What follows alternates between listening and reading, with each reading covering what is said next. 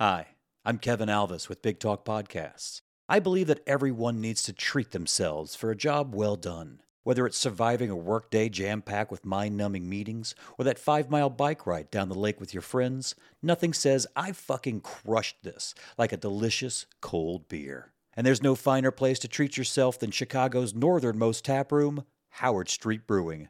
Just steps from the Howard Street Red Line, Howard Street Brewing offers a cozy 37-seat taproom that's perfect for catching up with old friends or making some new ones. And don't let their one-barrel system fool you. It's perfectly pumping out a rotating menu of amazing beers like Roger's Proud Pale Ale, the Better Late Than Never Pilsner, and the This Is What Happens, Larry Belgian Saison. Not sure what to try? Get a flight, try them all. Like that beer and want some for the after party? Grab a few growlers for the road. You want some sweet merch with your beers? They've got hats and t-shirts ready for you too. So if you're in Chicago or planning a trip to Chicago, be sure to check out Howard Street Brewing. Open Tuesday through Sunday. No cash, cards only. Oh, and did I mention that there's entertainment every Tuesday night and trivia every Wednesday night? And did I mention that you can have food from all the local spots delivered right to your table? And did I mention that they're pet friendly? This place is the shit. So check out Howard Street Brewing, located at 1617 West Howard Street in Chicago and at howardstreetbrewing.com. Be sure to tell them Big Talk sent ya.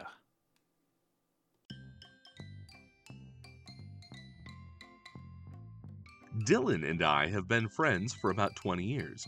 We went to high school together, we went to college together, we moved to Chicago, we got married, we had kids. Well, not with each other, we have separate families, but now we get together and we talk about what those kids are watching. So it's perfect for Rebel because she's like, you know, she is tall. I don't even know. I don't even know anymore. She's more than half my height, I think. And she's 3. So I'm hoping she winds up 6'5" when all is said and done. Oh, yeah. Wait, how tall are you? I'm 6'4". Oh, 6'4". So you want taller than you. But my little brother is 6'5", and I hate that. And he knows it. Yeah. And he knows that I hate it. Everybody's got a little thing to say about the stuff they love. Pop culture, Rebel and Amanda are gonna teach their dads, Phil and Dylan, if they're willing. If they're willing to. Hop on, pop culture. Hop on, pop culture. Hop on, pop culture now. A couple old friends are gonna ask their kids about books and movies and TV shows. And those two guys might open their eyes and see it's all just a big surprise. They're gonna hop on pop culture. They're gonna hop on pop culture. Hop on pop culture now.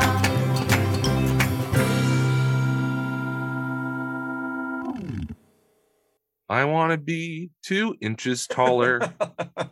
I want to look down on my brother. Ooh. I want to give a higher 5.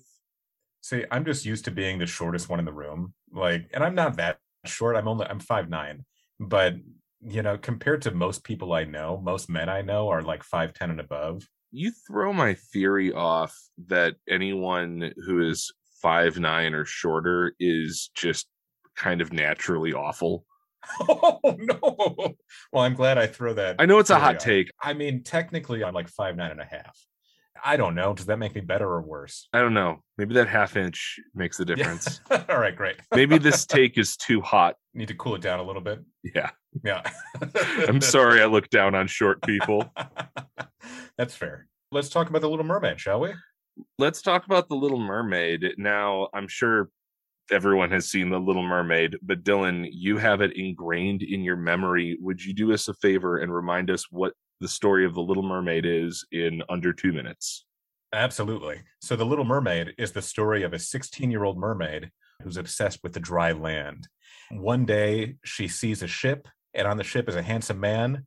And because she's 16, she immediately falls in love with the man. But a storm happens and the ship crashes and she saves him. Her dad gets angry and says, "You can't be with the humans." And so she runs away and sees a sea witch, and the sea witch gives her legs for 3 days. And she has to fall in love with Prince Eric, the guy, in 3 days. And they have to kiss. And if they don't kiss in 3 days, a true love's kiss, then she'll turn back into a mermaid, and not only turn into a mermaid, turn into some weird sea urchin. That doesn't happen. She doesn't get kissed because the sea witch is devious and a great villain.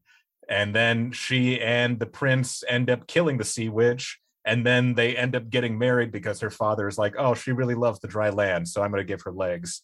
And then they get married. The end. How'd I do? That was great. That was the 1989, and I would like to remind everyone, children's classic, The Little Mermaid. Children's classic. And even though it's based on Hans Christian Andersen's, dark Little Mermaid story, I really think I didn't know that. It's based on... here's what I learned, because I actually researched for once. And by researched, I mean I read the trivia page of IMDb. We have World War II to thank. Thank you, World War II, for this version of The Little Mermaid, because the Walt Disney Corporation was getting ready to do a Little Mermaid thing all the way back in the 40s. Oh, wow. But there was an animator strike, and there was a real focus on making wartime propaganda shorts. They were going to make a really dark Hans Christian Andersen fairy tale anthology, and Little Mermaid was going to be one little story in that, and they were going to make it as dark, as the original was. Okay. When did the first Fantasia come out? Because I mean, like, Disney was dark in that era. Okay, Fantasia 1940. Yeah, okay. So that would have fit with what Disney was doing at the time. Yeah. But I'm glad they shelved it, and they wound up with this, and they wound up making some other dark decisions and weird things, but in their own way. So Phil, real quick, I didn't know this was based on a Hans Christian Andersen movie. Fairy tale story? Fairy tale, yeah. Yeah, they were prolific filmmakers. Hans Christian Andersen, the famous director. Hans Christian Andersen presents a Wes Craven production, Ginger House. Perfect. Oh my God, I would love to see a Cronenberg body horror movie of Hansel and Gretel. So what is different between the story and the movie? I don't know. I didn't know. I mean, I think this is not fact. I didn't look this up. I didn't research this. I have nothing to verify it on, but it's on a podcast being spoken to you by a white man. So it's real. I think she eats the guy or they eat her. I don't know. Don't they all just evolve into someone gets eaten at some point? Sounds like, that is a Hans Christian Andersen thing. So 1989, Disney's making this movie. They tried to make it in the 40s. Yeah, so it came back in the 80s, and this was a huge ordeal. This was the last Disney movie that was entirely hand animated with the full camera work. They hand drew over 1 million still frame animations to make the entire movie. Yeah. Which, now that I know that, now I need to ease up on them, because like there's one scene where it's like, oh wait, Sebastian's standing in a thimble, and then the camera changes and he's not, and then it changes back and he is, and then it changes back and he's not, and then you never see the thimble again. Yeah, that makes sense. Given the Herculean effort that they went through to animate that whole thing, I think, I can forgive that. I need to be a bigger person, even though I'm already very big. Looking at you, 5'9". Hey, there's nothing wrong with being 5'9". There's a lot of us out there. I mean, there's also Tom Cruise, and he is terrible. So is Tom Cruise 5'9"? He's shorter than that. What? He's like 5'7". He's real short. He proves my theory. So Phil, what was your history with The Little Mermaid? Well, I mean, it came out in 1989, so I was 3 when it came out. It's just sort of always been there in the background media of my existence. We had the big bubble VHS cassette, and I loved those. Oh, the tactile feel of that box and everything. The box art was nice. I don't think they say there's a penis on the palace, and I don't see it. Kind of see it. I don't see it. It's like the hanging person in the background of that one shot in Wizard of Oz, and it's like, no, it's a bird. Or the word sex in the Lion King, that's in the stars. I didn't even see. I looked for it and I didn't see it. Yeah, I don't think it's there. But what's crazy is I did the Dark Side of Oz thing one time, completely sober, and I'm like, oh, it's true. Oh, yeah. Oh, I did it not sober, and it's still true. I can confirm. Rebels 3, she likes sea creatures. We used to show her YouTube videos of fish when she was a real little baby. And she she went through a real underwater phase. She just spent 4 hours in a swimming pool in our backyard today. And the kid loves the water. So Yeah. we thought we'd show her Little Mermaid. And she digs it. I don't think it's her absolute favorite, but she digs it. Let me tell you my experience with this. When I was in daycare, every Friday we got to vote on what movies to watch, and inevitably there were more girls than boys, so that got voted on pretty frequently. So I watched it. I don't even know how many times I watched it, but I had it memorized. I know the songs backwards and forwards, and I watched it again for the first time in 20 years, maybe longer, last night, and I still remembered almost every single moment. Now, there's some jokes that I understand now that I am a father and an adult that I didn't get when I was a kid, and some things that I'm questioning listening to it, but I knew every single plot line, the British servant to Prince Eric, him turning green at the beginning. I always thought that was really funny as a kid. That character that you mentioned, Grimsby, yeah. Grimsby is his name, yeah. And Grimsby was voiced by Ben Wright. Yeah. And Ben Wright also voiced Roger in 101 Dalmatians. Mm-hmm. He was in another one, but I don't remember it. Sorry, Ben Wright. Didn't mean to, forget most of your legacy. But anyway, like I said, I've been reading IMDb trivia. And apparently this was his last film. He did this, and it came out 3 months after he passed away. Oh, really? So he was an older guy? I think he died after heart surgery. He's got a black and white photo on the IMDb page, so it's hard to tell. Everyone looked old. Yeah. When, in that photography style. As I was watching it last night, a couple things that popped up in my head. The first being that in the opening number where they're introducing all the daughters of Triton, we are the daughters of Triton. You really do know. Like, I knew that. Yeah. I couldn't have sung that, but I instantly recognized it when you did that. The reason I went bum bum bum bum bum instead of saying it is because the question I have for you is that lyric is Triton who named all of us and named us well. So Triton named all of his daughters, which is weird to me because, I mean, they have weird names. And I got to pull up a list because I didn't write it down. But I don't know why that stuck out to me as being like, where is the mother? Like, Triton named all of them. He's the king. He is the Aquaman of the world. Where is the mom? What was the mom doing? So it does beg a few questions. Yeah, like, where is the mother? Why was the mother not involved in the naming? There are two theories. There's the prevailing internet theory, mm-hmm. which is that Ariel's mom was murdered by Captain Hook from Peter Pan. Ooh. Because there are mermaids in the lagoon in Neverland. Yeah.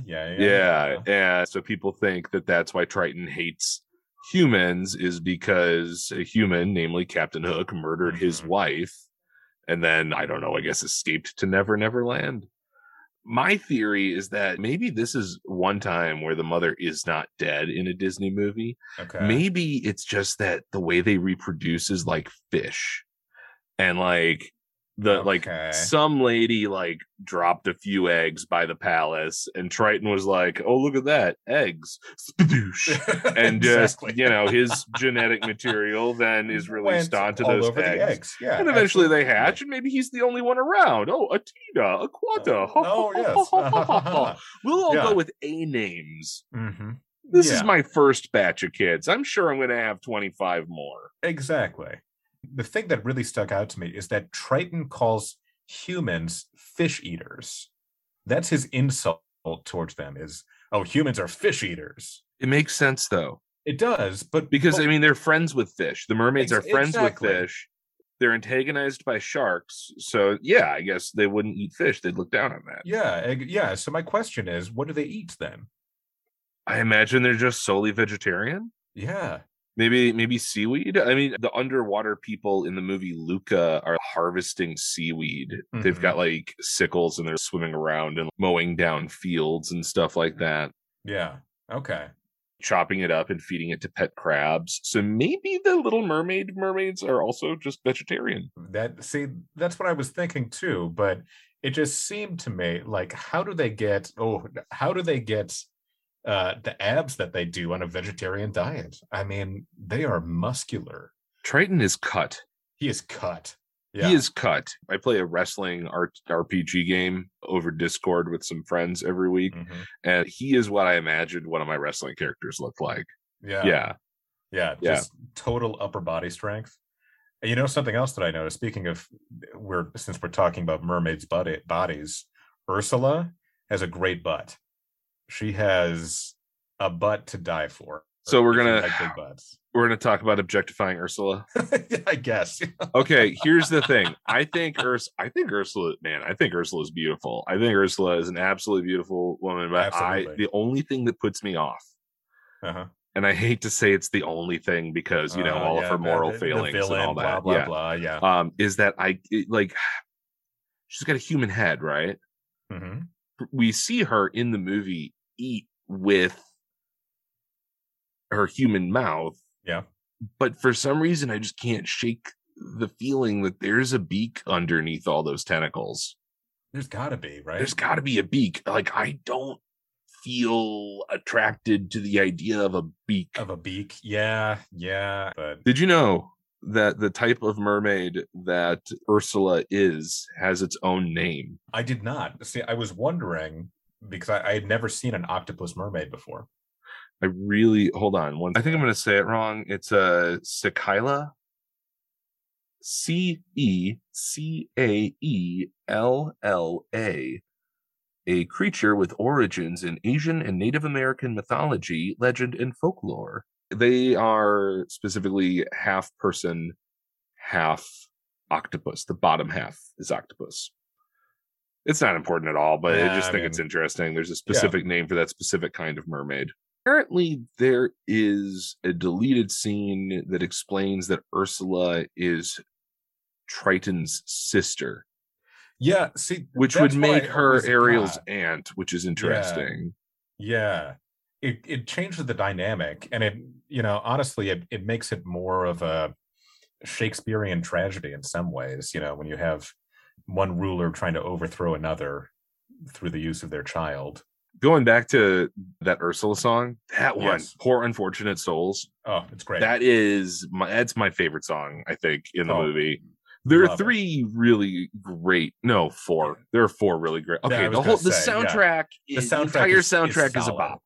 It is. It's so catchy, and the Ursula song, when she just goes body language, that is like truly one of the best moments in the entire movie for me. The anecdote that I heard about that was that Pat Carroll, the voice of Ursula, who does the singing, she nails it. It's wonderful. It's beautiful. Apparently she had, I don't remember if it was a gay man or a drag queen or both, that performed it for her, and she just took so much from that person. Oh, that makes so much sense. And brought it into her performance. And I can definitely see that influence, and I love it. Yeah, she drips sensuality in a very powerful and upsetting way, and I think that's part of what makes her a good villain, is that she's just very unsettling. She's very upfront. It's a bad idea, but come on, you're gonna do it. You're gonna do it. Come on, kid.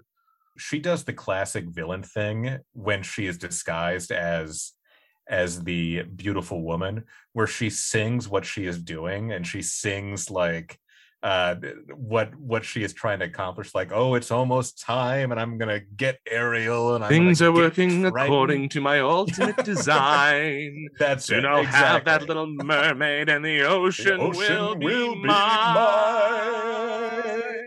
Exactly. And Scuttle sees that. Yeah, but it's the classic villain move of like, okay, it's the Bond thing. Oh yes, I'm going to tell you all my plans because I am evil and you are going to die. I mean, that's what it is, but the song is perfect. It was a moment of hubris, perfect. but she had an expectation of privacy, so I don't like really super blame her. Yeah, true. You know, I mean, they figured it out. They caused a hiccup, but then it doesn't matter. She still wins. They don't get them kissing. Yeah, that's true. You know, by the time the sun goes down, so yeah, she gets to have her way. Hey, pop quiz, hotshot. Yeah, lay it on me. The woman that she disguises herself as. What name does she give herself? Oh, crap, I can't remember. Ah. Yeah. I just watched it last night. That was about the time my edible kicked in, to be honest. So, yeah, you know, I mean, you're just relaxing, melting into the couch. And exactly, yeah. Oh, hey, you know what? I think that's my favorite. I think that's my favorite bit in the movie. That's my favorite joke, and no one ever talks about it. Which one? Oh, wait, you know what Ariel is always singing, right? Mm-hmm. And that's the like. Oh, by the way, the name that she gave herself was Vanessa. Vanessa. Yeah, she's got the glowing seashell around her neck, and that's using Ariel's voice, and it's singing the song that Ariel sang at the end of the Poor Unfortunate Souls number, and it's the sound like you hear it and you're like, you know, that's Ariel. And it's exactly like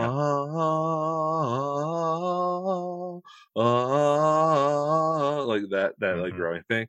Dude, she's a mermaid. She's singing scales.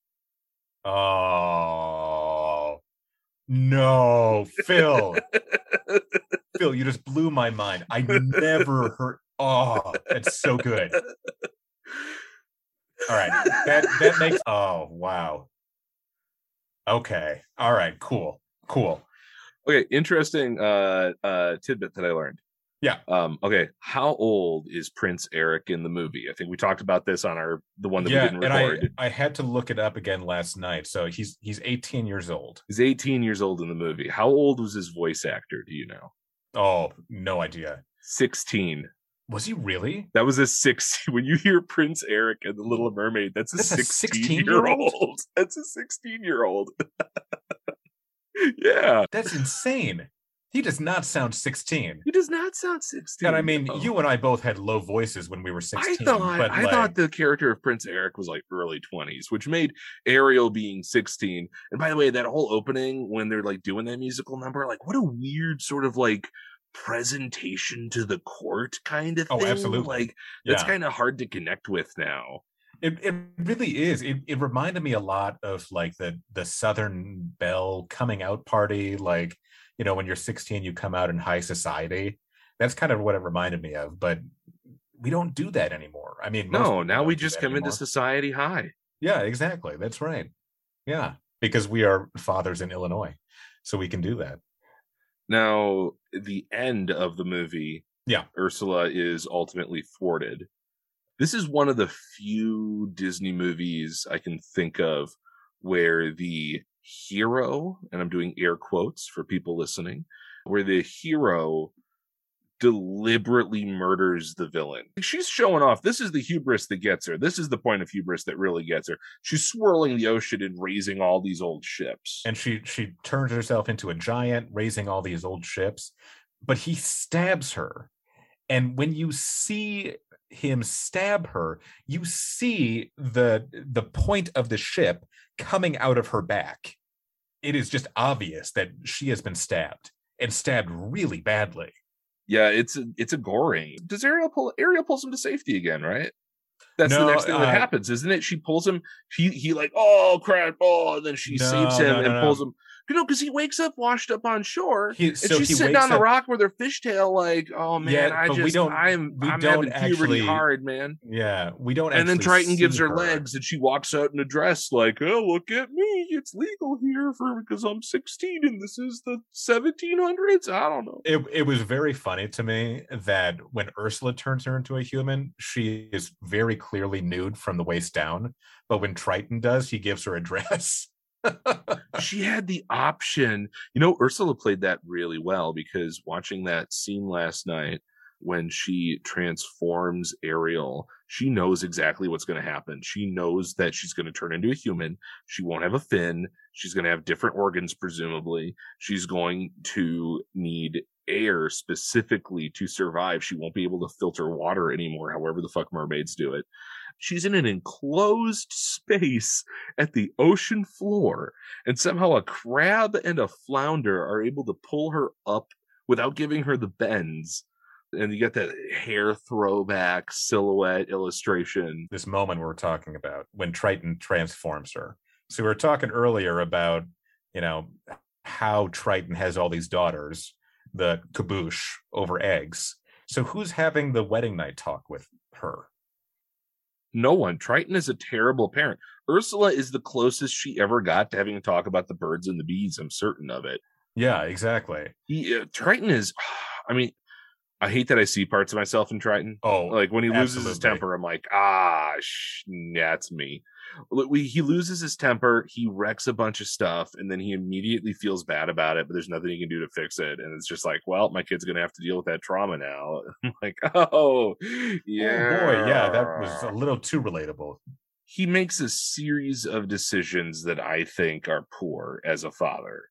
And letting his daughter run off with a human, a member of a different species, 2 years older than her, after she's clearly never had a relationship, because her sisters are marveling that she's in love for the first time, that it's never happened before for her. And so like the very first person that she's in love with is a member of another species who is older than her, who she is sneaking around trying to see. And then you come in and you see her like snogging. I hate to use that word because I'm not British, but essentially snogging a statue of this. Also, here's the biggest mystery. How the hell did Flounder get that statue into her collection? Because it's an enclosed space. She moves a rock and then goes through it, but it's clearly just big enough for her and the fish. Yeah, he never moves a rock. I don't know how he did that.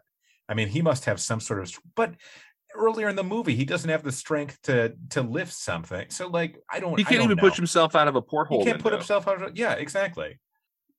He must have gotten help. Maybe he made a deal with the sea witch. Oh, to carry the statue on? And then he's freed from the contract at the end. And, yeah, that'd be nice. And he's just like, wow, good. Nobody ever has to know about that and the horrible price that I paid. I love the name of her eels. Flotsam and Jetsam. Yeah. And then, oh my God, when they die. Oh, she's like, she's trying to shoot someone with the trident and her hands get pushed. And and they just explode. Like that energy beam hits them and then shreds like the flesh, bone, viscera. And she catches it like, oh, my babies. And then she's justifiably like super angry. And that's when she becomes the giant. Yeah. Yeah, exactly. But, man. Yeah.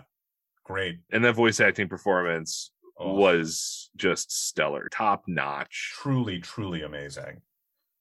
Apparently, Under the Sea was hugely influential in Lin-Manuel Miranda's career as a musician. Like, and it inspired him. Yeah, and I can hear a lot, listening to that, and then having listened to Hamilton and In the Heights and Moana and Encanto. Exactly. I can hear a lot of that Little Mermaid song in his work. We're going to talk about the French chef now, right? Louis the Chef. I love Louis. When I was in middle school and starting to learn French, that's how I remembered le poisson, le poisson. Ho, ho, ho. Yeah, just perfect. Like so slapstick. So in a way, when I was watching, it was like, this guy doesn't fit into this movie at all, but I love him. I want more of him. I want a movie of just Louis the Chef. It was a perfect... we needed that in this movie. We needed something that focused on something other than Ariel for a second. So this was a Sebastian problem. He gets lost in the kitchen and he's about to get cooked up and he has to escape. But this sadistic French chef voiced by René Auberjonois. That's right. That's right. He is best known in sci-fi geek circles as Constable Odo from Deep Space Nine, Star Trek. I have never watched Deep Space Nine. That was not the Star Trek I was into. So I have no concept. You have to watch just the chef song. From Little Mermaid. Okay. And then go on to Paramount Plus if you have it. Oh, yes. Yeah. and find Deep Space Nine. Okay. And you'll recognize him, or his name is Odo. You can read it in a description. Play one of those episodes. You can go in without context. Don't worry about understanding the Star Trekness of it all. Perfect. Just look for him and watch his performance, and just know that he is the chef, and it will be such a delight. Lovely. All right. I love doing that. I love connecting dots and seeing where people's careers go. I love following up on like the voice actors behind cartoons, and finding like that they're big. I can't believe that I have been on this planet for so long, and it's only recently that I've become a Jim Cummings super fan.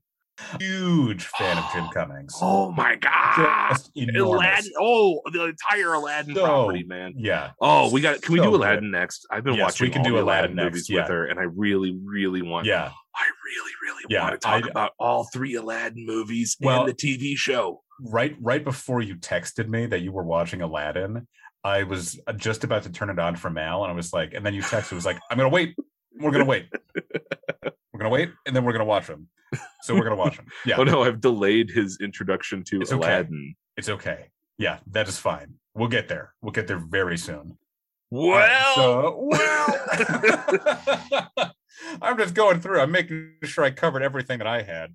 As they say in the Midwest. Well, it's probably time to get going. Dylan, what's your final impression of The Little Mermaid? So, this is probably colored from my initial dislike after having watched it so much.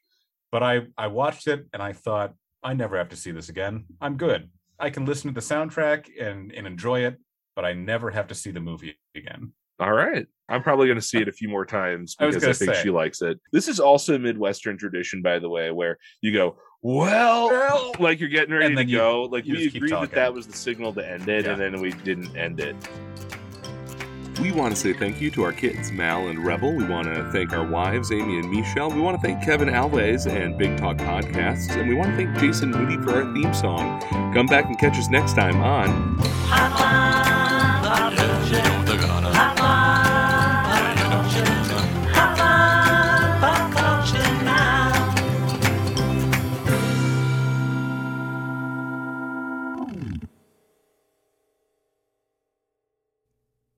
Blah, blah, blah. Big talk.